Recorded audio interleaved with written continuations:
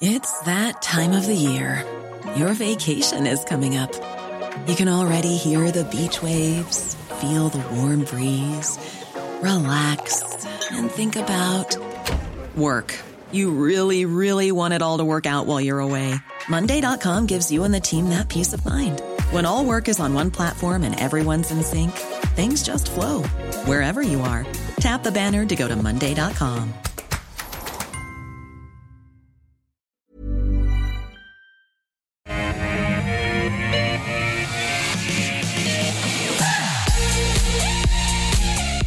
Hello and a warm welcome from Barangaroo Studios. This is The Call, 10 stocks picked by you, 2 experts, 1 hour. I'm Daniela Coulier.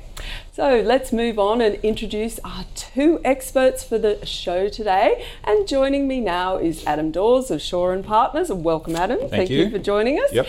And Gaurav Sodhi from Intelligent Investor.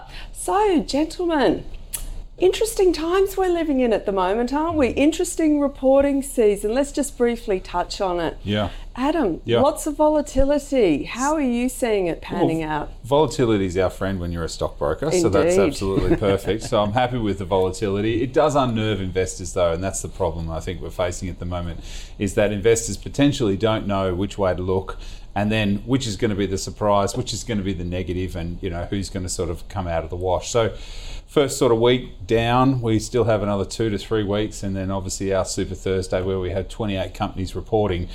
It's ridiculous how anybody can think they can get around to all of those companies and then make a decision before 10 o'clock where the market opens come again. on, come on, you're Superman. Well, you're right. Most analysts will be working overnights and doing those kinds of things. So I think overall, look, CBA result, everyone was complaining that $10 billion wasn't enough. I thought it was actually pretty good. The net interest margin of 2%, 2.05.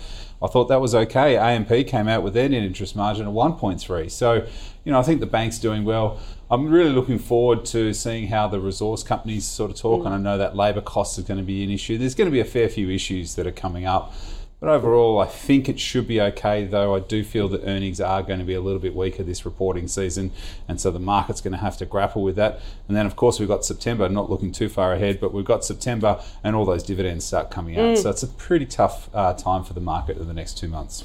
Indeed. And Gaurav, it's costs are really important this period, and it looks like, just as a casual observer, that margins super important, as are dividends this season. Is that kind of how you're seeing it at the moment? I think for most companies, we can get a pretty good idea of what to expect, and it's only the surprises that really catch you off guard. I've been actually surprised by some of the price movements. I think we saw Nick Scali today just absolutely fly. Yep. And on numbers I thought which were quite reasonable and I thought quite well flagged. So I was surprised by that. There's a lot of negativity about the consumer. Costs are an issue, and I think a lot of inflation is actually tied to what's happening in energy markets, and probably not enough attention is going into a continuing crisis in the supply of energy.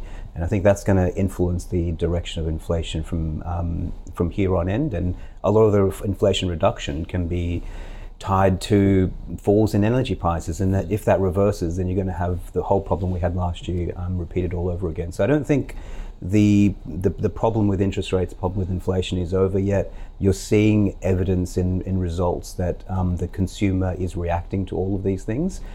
Cost pressures, I think, are mixed, and dividends have been muted, and that's, I think, as it should be.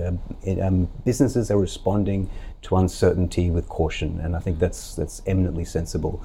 No big results for me so far. I've got to say, I thought Rio was kind of interesting. There's some interesting stuff brewing in aluminium, and I think that gets ignored a little bit. This lithium space, I mean, I was going through that IGO result. You mentioned $10 billion, Adam, for CBA. Yeah. That lithium mine, Greenbushes, made $10 billion. Unbelievable, isn't it? From one Huge. mine. Yeah. The same profit as the entire CBA. I mean, that is mind-boggling. Yeah. One, I was speaking to a China expert, and we will get to the stocks of the day really quickly, but this is really important because one car out of every 4 cars being purchased in China at the moment is an EV. Yeah. So you just get some sort of scale in terms, because I think sometimes down under, where we're slow adopters when it comes to EVs, we don't appreciate what the Chinese authorities have done to promote it. So it kind of puts those figures into perspective when we're looking potentially at the scale of the market. It's changing here as well. I noticed that the Model Y, Model 3, these sales are absolutely flying. Yeah. I don't like electric cars. I have an old school big V8 and I'm never going to get rid of it.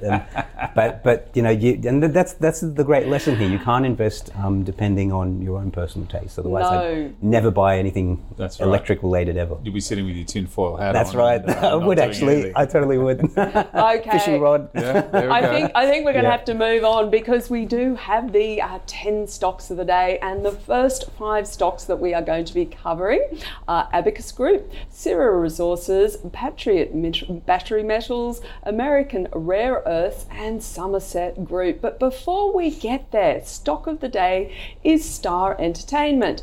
And Star Entertainment updates on the New South Wales casino duty rates. And basically they have reached an in-principle agreement with the New South Wales Treasurer to amend the state's casino duty rates in an attempt to revamp its Sydney business. The company's CEO and MD, Robbie Cook, called it a step in the right direction. The projected additional duty payable for this financial year is estimated at around $10 million. So Gaurav, we're talking off camera, this is one that you own. I mean, this is obviously a positive, but there's got to be a lot more positives just looking at that share price.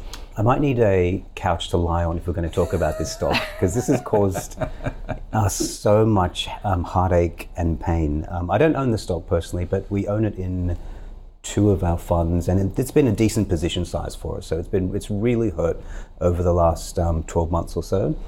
I think we've got this completely wrong. Just utterly underestimated the regulatory problems, and I think this is very common in value investors as well. But when you find yourself in a contrarian position, it's really tempting to take it. You know, I think sometimes we enjoy the pain and the punishment of being a contrarian, and that can overwhelm your rationality. I think that was the case here. But that aside, this is, I think, a clear indication that the market has priced in so much bad news.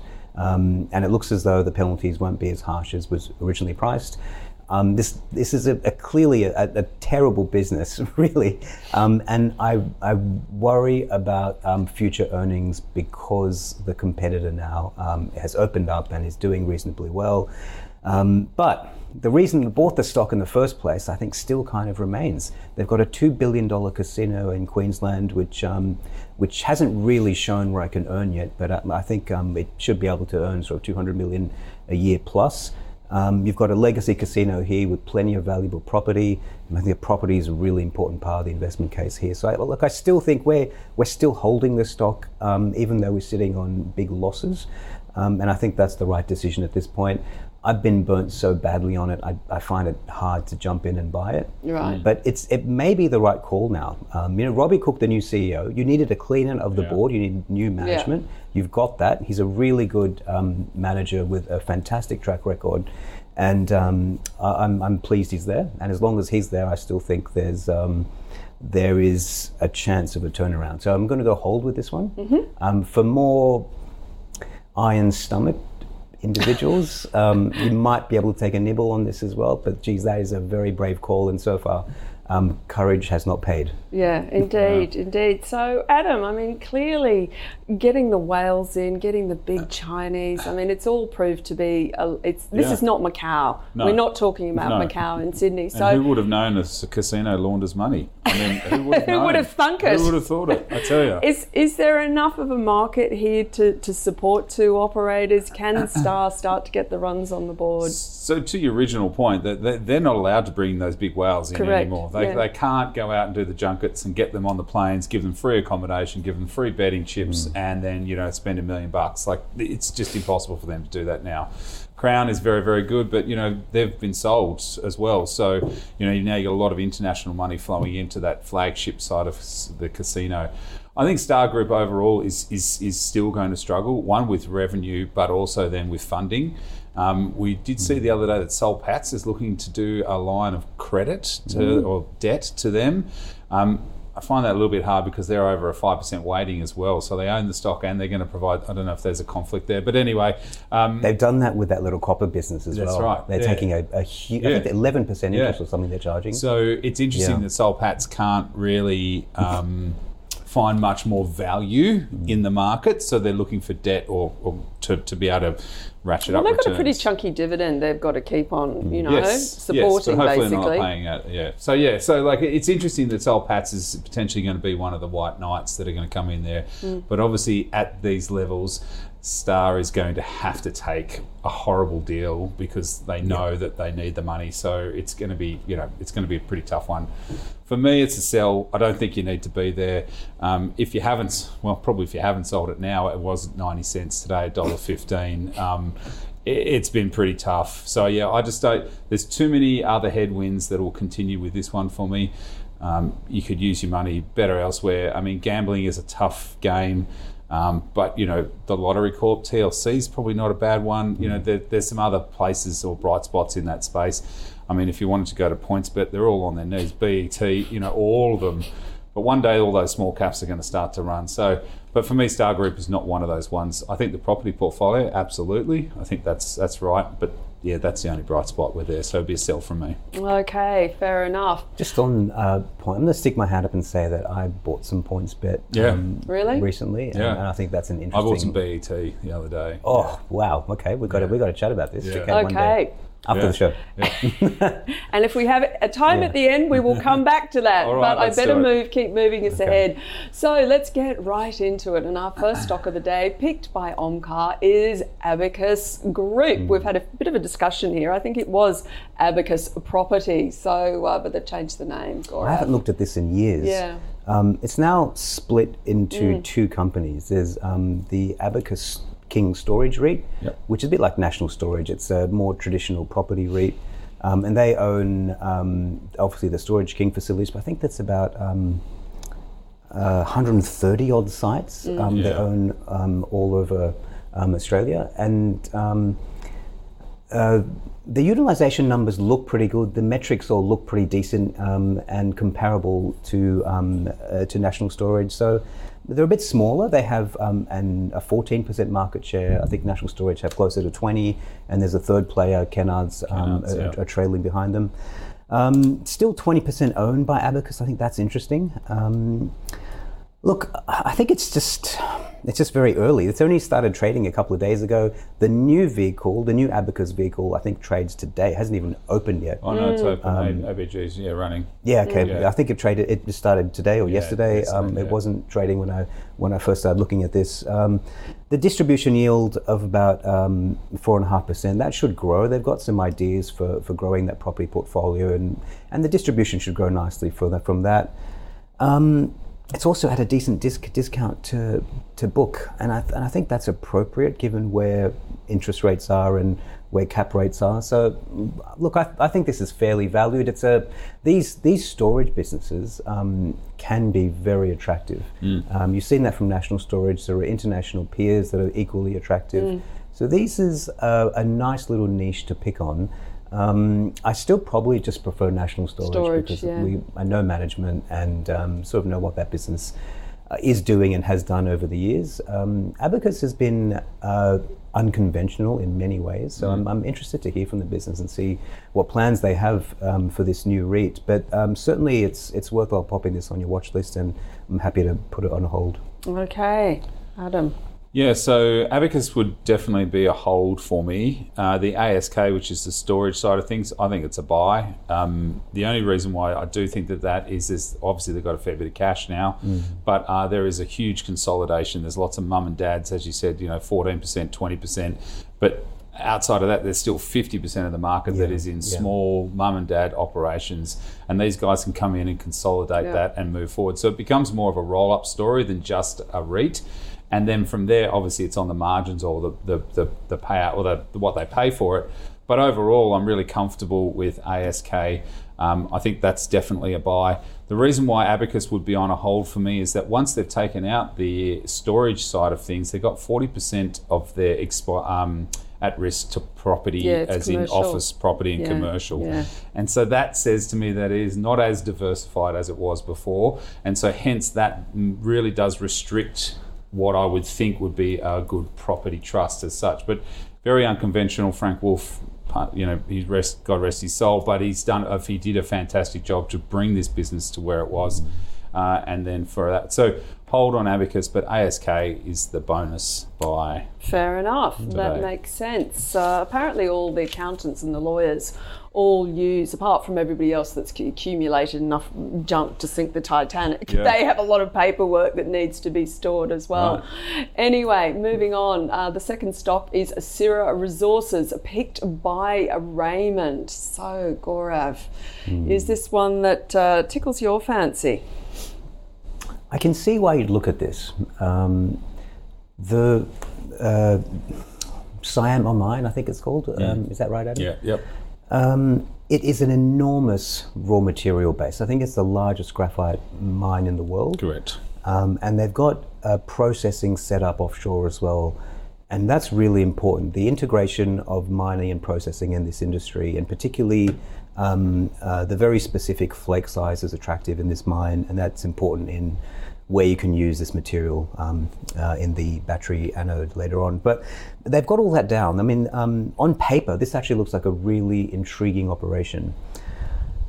They've just had a lot of issues. They've had a lot of problems with the location of the mine. There was one stage where armed neighbors, I guess, stormed the mine and took it over. They've had government issues. They've had materials issues. And the graphite price also has been extremely volatile. And I think what's missed often with graphite is that unlike lithium is a niche material trying to become a bulk material. So you need a very high incentive price. Graphite is already quite, there's already a substantial graphite industry, and most of it is out of China, and the bulk of the industry is artificial graphite, which is doesn't have quite the same chemical properties as natural graphite, but it's good enough. And that's been, the production of artificial graphite rises every time the graphite price spikes, and it knocks the price back down again. And that supply chain is powerful and centered in China, and it's very nimble and quick to respond. So it's really difficult to get that incentive price for graphite up. Now I think it's going to be hard for this mine, with all its inherent risks with the geography, to generate an acceptable rate of return. It looks great on paper. I wouldn't do it. It's just too risky, and I think the chances of actually getting a return commensurate with the risk you're taking are not all that great. I'm going to go and avoid for this one. There's a project in Australia from Renascor. It looks expensive when you compare it to this, but I'd much rather, if you must have graphite, and I wouldn't be there myself, but if you must have graphite, I would rather be in Renascor than in Syrah. Just, it's a safer jurisdiction, and you don't need super high returns to justify the risk you're taking. Fair enough. Now I see that Shaw and Partners likes this one. Would that be the case? Yeah. So we've covered it. We've got a buy on it.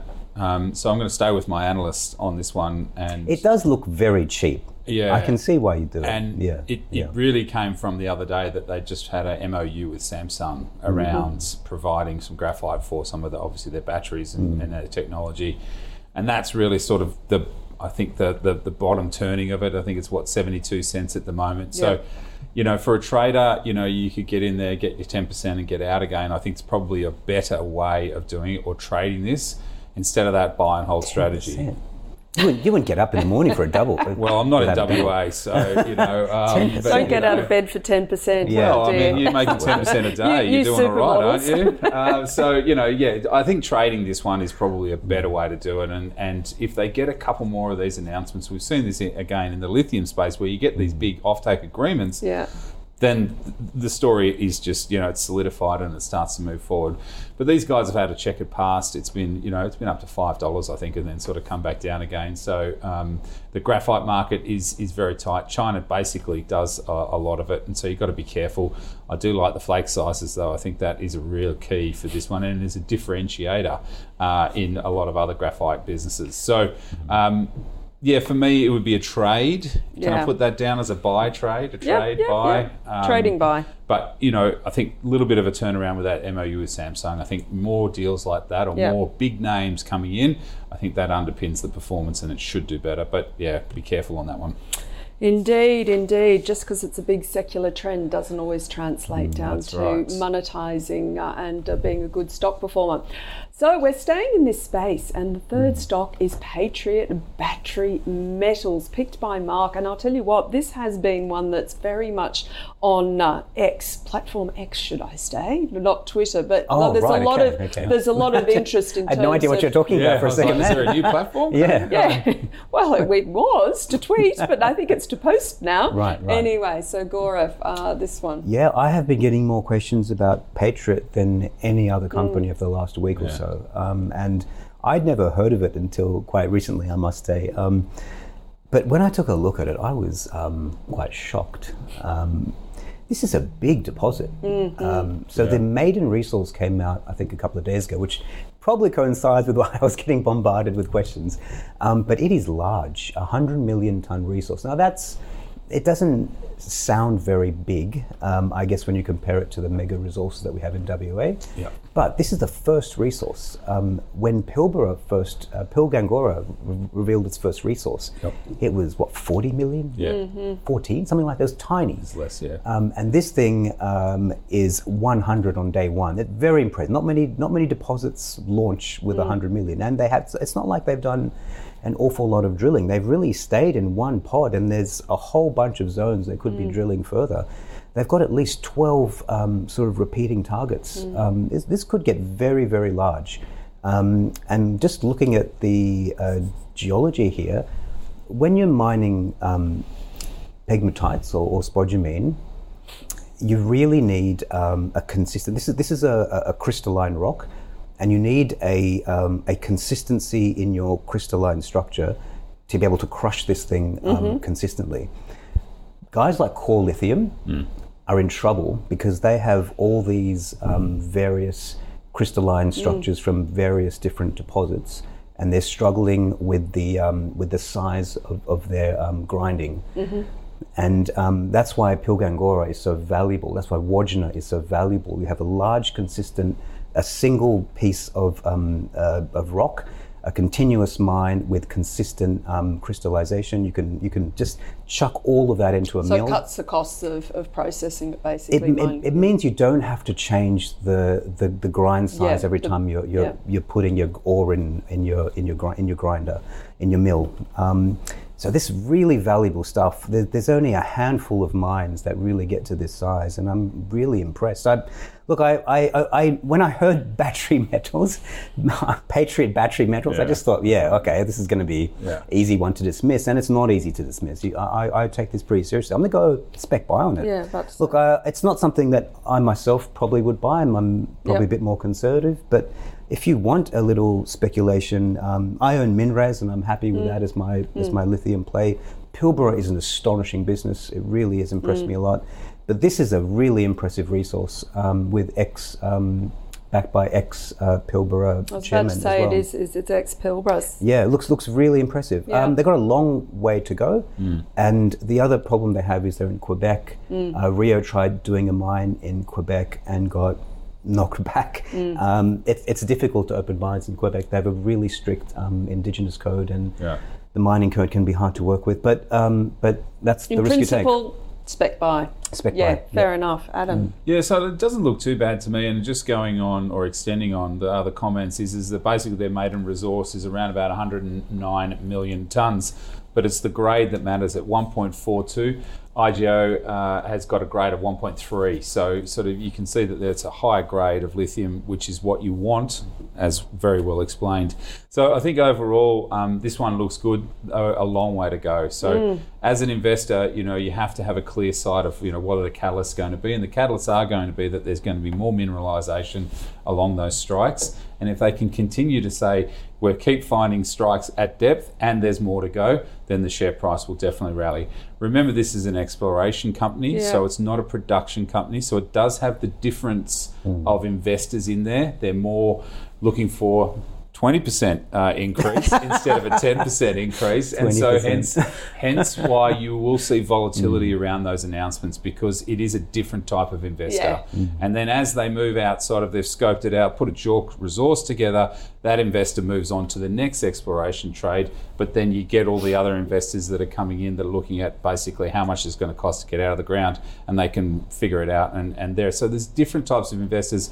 Exploration at the moment, it should do well. I'm going to say it's a buy as well, just on that length and grade of that. Quebec, I've had other companies try to do it in BC, even where you think would be fairly easy to get some mines going, but it's not. So I think that's definitely something that investors should be keeping on their radar.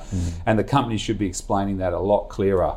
And what their view is and their timelines to do that. So keep an eye on that one. It's a buy from me. Indeed. Just out of curiosity, like to go from this amazing resource to actually assuming everything goes right, how many years are we talking?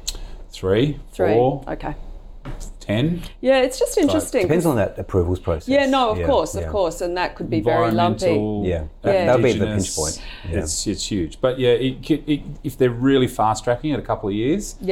But we've still got mines that have, that were going to, uranium mines, for example, like in Sweden and Norway and stuff. They're the biggest. Oh, you can't mine anything there. They're the biggest in the world. There's so much resource there, but you just can't get it out. But that's slightly, I would put uranium in a different category, but The other thing to consider is that in North America, you don't have the processing capacity that you have in Asia. So in Australia, we can take all our spodumene concentrate and ship that over to Asia to be converted to battery materials. It's China, isn't it? There's in South Korea, China, Malaysia. There's lots of places to do it in Asia. But in North America, I'm not sure they built out that those processing facilities. So that's another thing to consider. It could slow them down. It's quite a dirty process to actually refine it and get it to that stage. And nobody really wants it in their backyard. So I think that's where it stops, and where China's always been, no worries, we'll do it. We'll do it. They're paying the price for it, but Okay, interesting. And dare I say, we've got the fourth stock is American Rare Earths, picked by Mitch. Yes, it is the trifecta. He says, I would love to hear the experts' thoughts on American Rare Earths, and it's got a planned primary listing on the NASDAQ, and how they plan to reach the minimum requirements to be able to list on the stock exchange, because we are talking, if my research is correct, a $69 million market cap. So it looks like it's a little bit too small. Gaurav. $70 million market cap. Now, Rare Earth Projects is not really mining, it's a chemical business. I view it as a chemical business that uses feedstock you just have to dig out of the ground.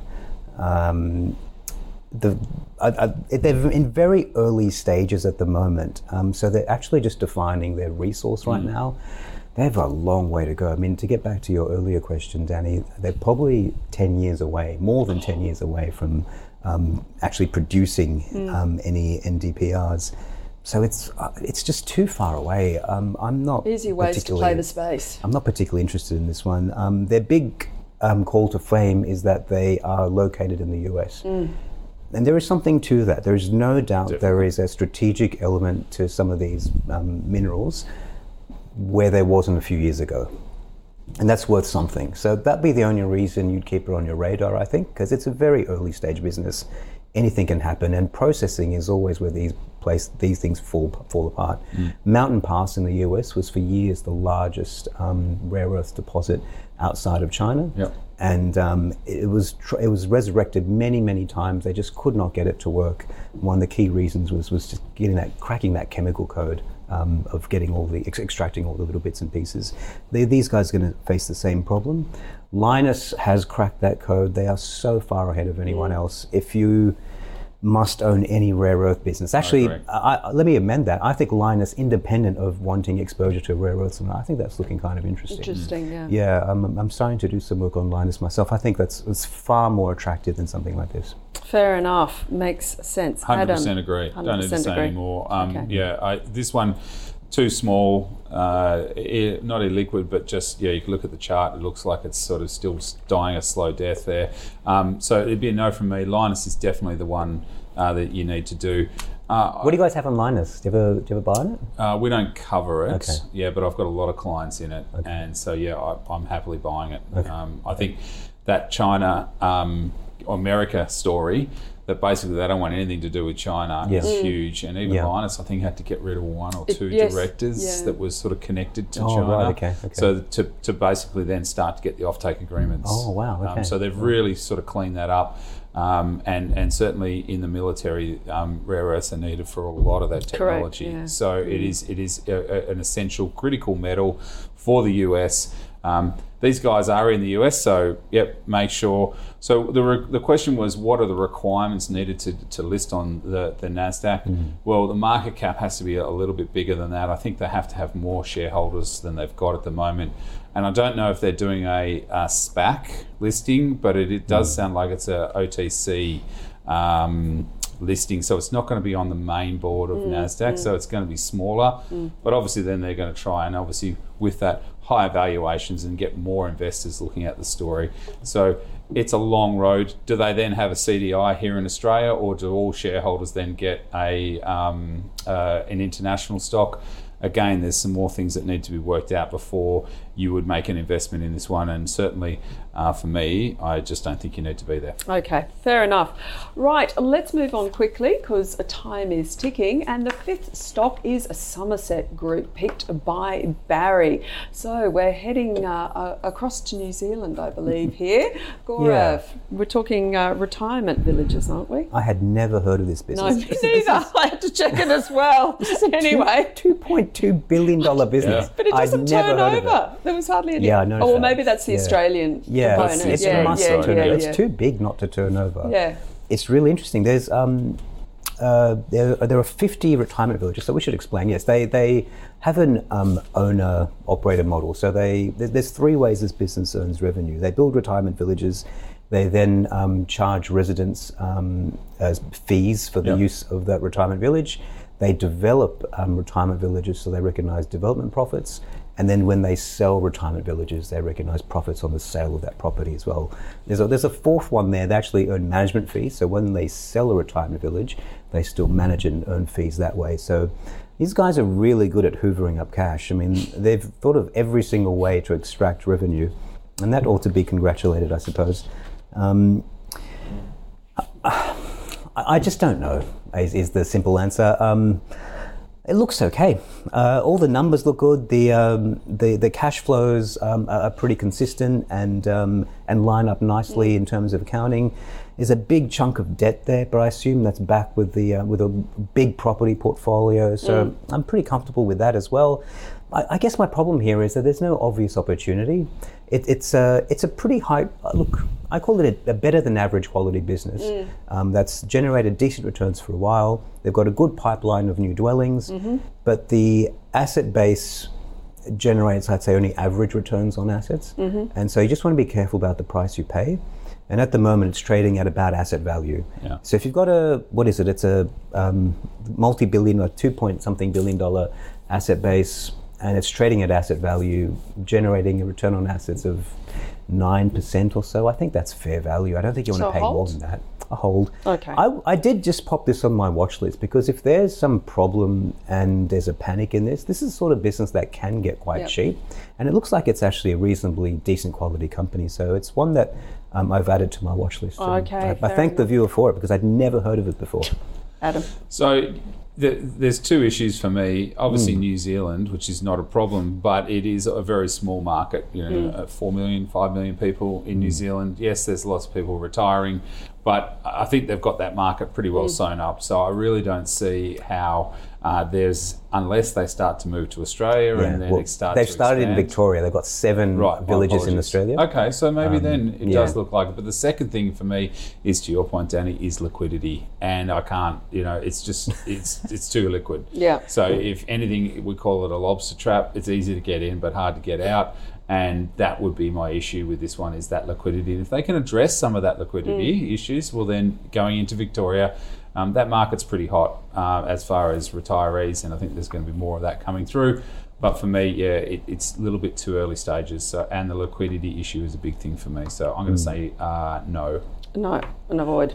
Avoid. Okay. There's another one called Lifestyle Communities. Sorry, I'm going to have to move on. Oh, okay, move on. All right, We're really running out of time, we're just going to have to keep on cracking on with the stocks that we've been allocated. So, stock of the day, Star Entertainment. Not finding much love with the 2 guests. So, Gorev, maybe a hold. But look, it's a terrible business. And really, Adam, same thing. They're struggling. Funding's going to cost them a hell of a lot of money. He has a sell on it. So, looking at Abacus Group for Omcar, well, basically, we've got a hold from Gorev, we've got a hold from Adam, but a preference really in terms of the ASK business or NSR, National Storage, as a preference there. Syrah Resources, well, we did have Adam having a trading buy on that one, and it's sort of probably more speculative, whereas Gorev is saying and avoid. Lots of competition potentially from artificial graphite, which puts a cap on the price there. Patriot Battery Metals for Mark. Well, we kind of have a sort of buy from Adam, but basically we're talking a business that has huge potential, or a massive potential, in terms of 1.4 million tonnes, but there's a lot of hurdles that they have to get through. And Gorev, again, really big deposit, looks really good, speculative buy. So we've basically got sort of a double speculative buy on that one. And American Rare Earths, really the question was, can it list on NASDAQ at the moment? To meet the requirements, it has to have a larger market cap. It might be OTC, over-the-counter listing, but we pretty much have an avoid from both Gorev and Adam, with a preference for Lynas if you want to play in the rare earths market. And Somerset Group, well, Gorev's going to put it on a watch list in terms of being quite interesting. The asset values look good, but at the end of the day, small market in New Zealand, so a hold. And for Adam, really at the moment, it's an avoid, a no, don't go into that one. But let's crack on to summarise. So we've summarised those stocks. Let's move on now to our portfolio. And the call is tracking our own high conviction fund, which is picked by our investment committee. The latest episode of the committee meeting is live for you to watch at ausbiz.com. So let's check in with the portfolio update. Going into August, Index was replaced by AUB. The committee spent on cash 1% went to each of SEEK, Altium and Pro Medicus. Wow. And let's see how the portfolio is performing. So far, our fund is 7.41% on a cumulative return basis since inception on March 1st, 2022. So keep sending in your requests and keep the call switched on to see which stocks our committee will be looking at next. Now, the next 6 stocks, and I'm just mindful of time, gentlemen. We have Eagers, Meridian Energy, Qantas, and Marley Spoon, as well as Drone Shield. So let's change this around. The 6th stock is Eagers Automotive, picked by Greg. He said, I've been a long time holder of Eagers Automotive and feel they have solid dividends and growth potential, particularly with its distribution rights for electric vehicle manufacturer BYD. Interested in your thoughts. So, Adam. All right. With AP Eagers increasing their stake in that EV delivery group, or BYD, from that sort of 49% to 80%, it certainly means that things are moving in the right direction for them as well. We know that electronic vehicle sales will continue to rise. In fact, double every year is expected, especially here in Australia. So we are a slower uptake on these things, and maybe your V8 engines might find a electronic version one day, but it is certainly something that is moving in the right direction. So look, for me, just on the chart alone, it looks like it's a little bit toppy up here, probably got a little bit more room to move. So I would say it's a hold. If you hold it, absolutely. One of the things that are the reason why it's a hold is there was a lab group survey that UBS did the other day on the, and it was only for 1,000 people. So it's a small subset of the wider audience. But basically, cost of pressure of living is now starting to bite, and potentially people aren't going to be buying electronic vehicle because the average minimum entry is about 50 to 60 grand. So you've just got to be a little bit careful with that, as well as then the lead times to get these things, cars coming through is also hurting people as well. They need to get that new car or then buy a used car. So I'd just be a little bit cautious on that side of things as the cost of pressure living does start to bite. But overall, these guys are very good at what they do. They are very, very good. But just on the chart alone, I think it's a hold. Topic. If you did get some pullback on a result or something like that, I think this one would definitely be one that you'd be looking at. So yeah, hold for me. Okay, Gaurav. Now we know you not necessarily your thing in terms of the EVs. No, not my thing. I remember when we first started looking at Eagers Automotive, it happened because we all in the team universally agreed that this has to be a crappy business. Let's look at the debt, look at the crappy margins. It's got to be crap. And then one of the guys who lives near a dealer said, "Oh, this guy just keeps on getting new cars. He's got a giant house. Like someone's making money from these businesses. Like let's have a look at this." And when we ripped these businesses apart, these are fantastic businesses, and they're disguised as lousy ones because they're covered in debt, but the debt is all car leasing, and so they're kind of off. They're not liable for that debt, and they're attached to an asset. So you can really sort of forget about that. And I know the margins look very small, but the amount of capital in the business is actually really tiny. So the returns on capital are super high. And that's why you have so many wealthy car dealers out there. They've managed to disguise very good businesses as really lousy ones. Always interested in this sector, but it is a highly cyclical sector.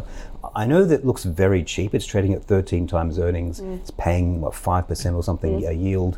But I will point out that the margins are up 50% since COVID. Pre-COVID margins, even the pre-COVID margins, the margins today are 50% higher. They're making 3 times the profit from selling cars that they were making in 2019. And I just think that we've had this incredible period where car prices have soared, where dealers have had ultimate pricing power, and the consumer has really paid these exorbitant prices. I'm just not sure that that's going to last. I think this is as good as it gets. Sell, Gaurav? They have a $600 million property book. The BYD thing is really important. I'm going to go with hold. Okay. But I would lighten your load on this. This is worth a small position size only. So if you have too much of it, start selling it down. Fair enough. Okay, let's move on. Our 7th stock is Meridian Energy.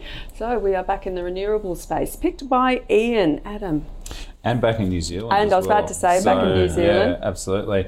Look, it's an interesting business, and obviously the retail contracted sales that these guys have actually looks okay. But again, I think it's just in that small market. Is it going to shoot the lights out? Probably not. But I do think that shift, the guidance that they're giving has certainly shifted, and it's certainly, as you see, energy prices, gas shortages, the constant, rhetoric that we're continuing to have. Power and renewables will continue and still have a massive place and will still grow. So anything with a green wash through it, green tinge that's going through it, is going to get a lot of support. For me, it would be a hold. I don't think you really need to be there, because I just don't see, like from that chart, it's really done nothing and will continue to do nothing in a small market in the in New Zealand. So yeah, for me, it's a hold. Okay. I'm happy to hold. sit there and watch it. Indeed. Gaurav. It's curious that in Australia and in most of the Western world, these power generators have been thumped. They have. I don't think there's US, they've been an heavily industry hit. that has suffered worse. In the GFC, power generators lost more money than banks did. They have just been annihilated, and that's because of, well, we won't get into it, but it's very specific reasons to do with the way wholesale energy prices work and how that changes when you introduce renewable energy. In New Zealand, these things have been absolutely stable or done even better. And that's because the three big generators in New Zealand are all 100% or close to 100% renewable. So they never had that big shock of renewable energy entering the grid, playing havoc with wholesale prices. Meridian supplies, 36% of the entire electricity generation in New Zealand. They own the biggest dam there, and I think 6 other hydro stations. Huge capacity expansion. I like the asset base here a lot. This is a decent quality business. My problem is with the way management spends their cash flows. They pay out 100% of operating cash flows as dividends, and then they take on debt to expand capacity. And I just think that's a really imprudent way to manage this company. It's going to be a sell for me, but it's a shame because I actually like the power sector in New Zealand. There's a good business here. It needs a more thoughtful capital allocation to get onto the buy list. Okay, fair enough. And moving swiftly along, Qantas. Now this has been picked by Larry. So Qantas, I think Qantas is very controversial personally, but anyway. Personally, well, Adam. is it because it's not ESG friendly, or No, is not that at all, just because controversial? I just think they've run down the quality and the service of the business so dramatically. Yes. And it reminds me of Boeing. And that's my only contribution in terms of opinions we'll today. leave that alone. All right. So, look, certainly Qantas post-COVID is a very, very different business, okay? And airlines are a very, very different business post-COVID because basically now they don't fly unless a plane's full. They will then, you've got a Sydney to Melbourne flight, they're flying every half an hour. If that plane's not full, you get a text saying you've been moved to the next flight, and they'll shunt everybody into the plane that it's full.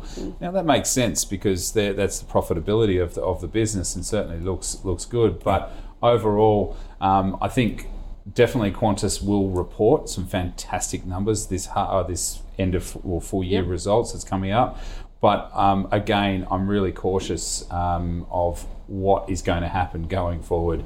Does everybody still go to Europe? Potentially. Are they going to keep those airline prices higher? Potentially. But oil is going to be an issue for them. They've hedged out a fair bit of that. So I think that's a bit of a moot point. For me, it's just asset heavy. They've got to replace, I think, big CapEx. Huge CapEx that is going through. And the leaving CEO has done it perfectly, absolutely perfectly. Left it in a beautiful spot, which now he knows that there's so much CapEx going on.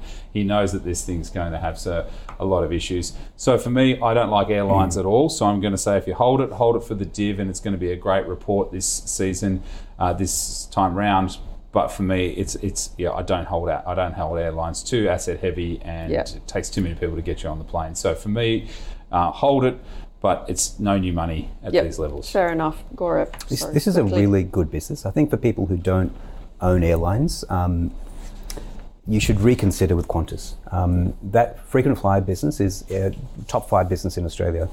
The domestic business is maybe the best airline business in the world. Yep.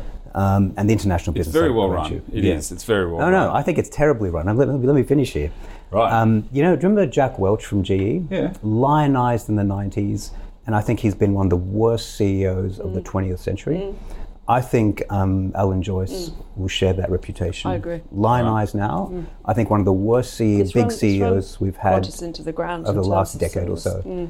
And I agree. I think this is the strongest big stock sell I have. I would not be holding this in any quantity. If I could short it, I'd be considering shorting the stock. They have been left in short it. That's there. I can't we can't short it for a mandate and stuff. Yeah.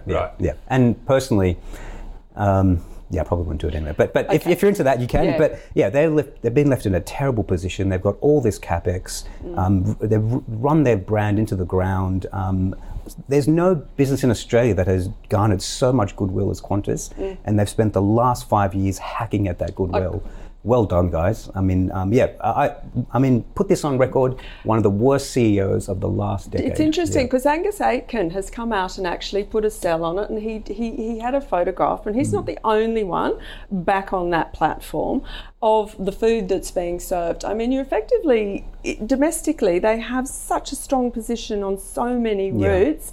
And the thing, I'm with you, Gaurav. Again, if you put Qantas, sorry to interject, if you put Qantas on the world stage with the rest of the airlines, it is one of the best run airlines in the world, right? Maybe once upon a time. Right? Yeah. If you put all of them together. Now, obviously, everybody, post-COVID, the airline industry has changed. It's changed, and people just have to get used to it. So I never fly Qantas myself, but that is something, I never fly on it anyway. No, I don't. Anyway, I think we could debate this for ages, so I'm going to have to... We should have a whole hour show on this. Indeed. I think we should. Hour. And I would like my Boeing example to come up. But anyway, let's move along. And I'm not suggesting anything's going to happen to any planes, but I think there's an interesting case study. So our ninth stock is Marley Spoon, picked by Italia. So, Adam, we are now going from one blue chip stock that's got a great buyback going on. Maybe Qantas Catering should take a look at this one. Maybe Marley Spoon should. Yeah, all right. Anyway. Marley Spoon's a no for me. ARR looks okay, but subscriber numbers are going lower. Again, this is cost of living pressure is hurting people. This was a winner in COVID. It is not a winner anymore. They're moving to Frankfurt Stock Exchange. Yeah. I just don't think you need to be there. It's an avoid from me. Fair enough. And Gaurav? This is easy to be quick on. $50 million market cap, $130 million in debt, negative operating cash flow. I don't know how they're going to survive. This is a huge avoid. Well, that's why they're going overseas, because they think Europe's It's a better place to die. Okay, so we've got two avoids on that one. Okay.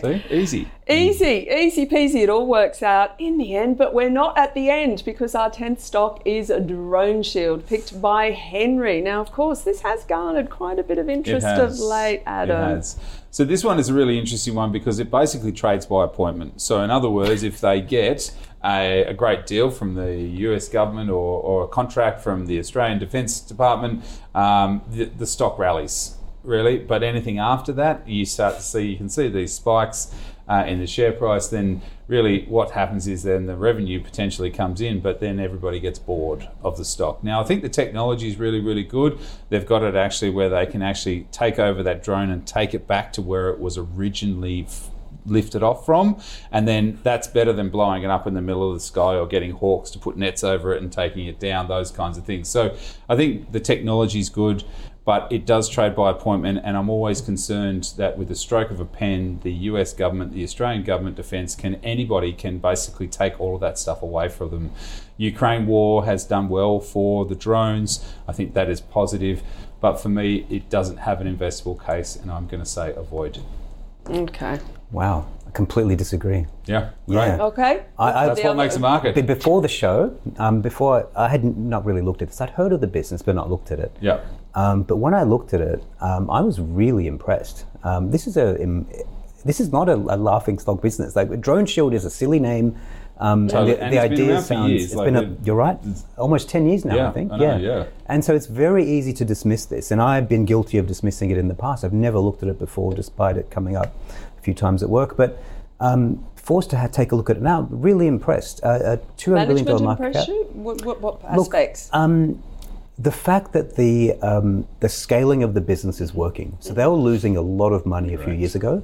2 years ago, it was making $5 million in revenue. Last year, it made $15 million, and you can see that the losses are narrowing. They're probably going to eke out a little profit this year or next year, and the order book is only growing. They've established a technological market-leading position, and I'm always looking for businesses that have leadership positions in a niche. Quite rare to find. You find it in Australia a fair bit, actually. PWR is a great example of one. And these guys have established it. And I think the order book can grow a lot from here. These guys have a huge market. Clearly, they have technology that works. They've started establishing relationships with the important defence markets, and those contracts will grow. The split of the revenue is actually really interesting as well. It was coming all from hardware sales, and they're now generating a lot of recurring revenues. Yeah. Recurring revenues from software updates. And that will only increase as the hardware base increases. Then you can sell a lot more software updates across that big hardware spectrum. So I'm going to go spec buy. I think this is super interesting, much more than I would have expected. And maybe the silly name turned me off a little bit. What differentiates like a DroneShield from some of the big sort of drone? I mean, I assume there's some really big companies. I mean, heaven knows, maybe Lockheed Martin and Northrop Grumman are in this market. I have no idea. Yeah, I don't know either. But I think these guys, the market for drone protection is probably too small. Lockheed Martin spends $20-30 billion on the highest tech planes, on super advanced weaponry, and these are quite simple counter drone measures. Right. But they are niche. And I think the more specialized you get into this area, the easier it is to establish a lead, get a reputation, start building relationships. And these guys are well on that path to doing all those things. So I'm super impressed. I'll probably dig into it a bit more when I get back to the office. But yes, happy to spec buy it. Cool. But you're right, that's what makes the market. If one person didn't sell it, the other person couldn't buy it. So yes, this is good. I'll sell you all my stock next. It's fine. Okay, let's summarise the last 5 stocks. So AP Eagers. Well, we've basically got a hold from both Adam and Gaurav. Like, Adam really made some really good points, like EVs are on the rise. However, it is a very, very price-sensitive product and they are expensive. So there may be a little bit of a slowdown. And in terms of the chart, it's looking a bit toppy for Adam. So maybe look at it on a pullback. Gaurav, basically going, it's really interesting how these businesses structure themselves. They've got a lot of debt that are largely to do with car leasing. Margins really toppy, up at that 50% level. So currently a hold on that one. So Meridian Energy, we basically have a sell from Gaurav in, technically speaking, or theoretically, great business, but the problem is management continues to pay out a lot of the cash flows in terms of dividends and then borrows to invest for the future, which is not necessarily a sustainable model. And Adam, pretty much a small market, an interesting business, but basically a hold on that one. Qantas, well, we did get the blood pressure going on this one. And we do have some very different views, but again, that's what makes a market. So Adam, looking for some really good results, good profits coming up. He's cautious though, he doesn't like holding airlines. He loves the company, but he wouldn't fly it. But hey ho, I'm being a bit cheeky here. You can be as cheeky as you want, that's fine. Anyway, so he has an avoid on that one. And just a really good point that structurally the airlines businesses have changed quite a bit post the pandemic.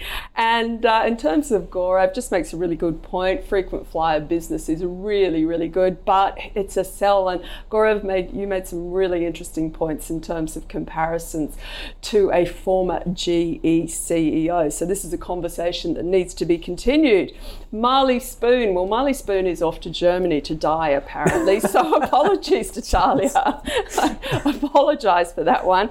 And so basically we've got an avoid on both counts there.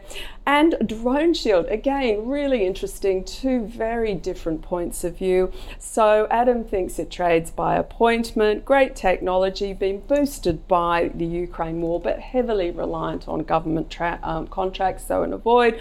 Gaurav actually looked into the business and thought it was really, really interesting. The order book is growing, leadership in a niche market, plus they're starting to develop recurring revenues, and everybody loves recurring revenues, so it is a spec buy on that one.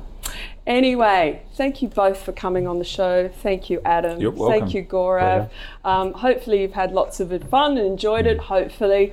everyone has enjoyed it today. Any stocks that you'd like us to cover, go to ausbiz.co/callpicks or tweet us, or should I say post us at AusbizTV.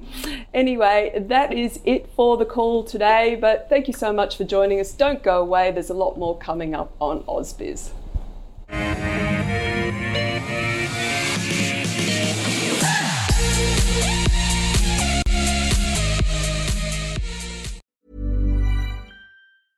Even when we're on a budget, we still deserve nice things. Quince is a place to scoop up stunning high-end goods for 50 to 80% less than similar brands. They have buttery soft cashmere sweaters starting at $50, luxurious Italian leather bags, and so much more. Plus, Quince only works with factories that use safe, ethical, and responsible manufacturing. Get the high-end goods you'll love without the high price tag with Quince. Go to quince.com/style for free shipping and 365-day returns.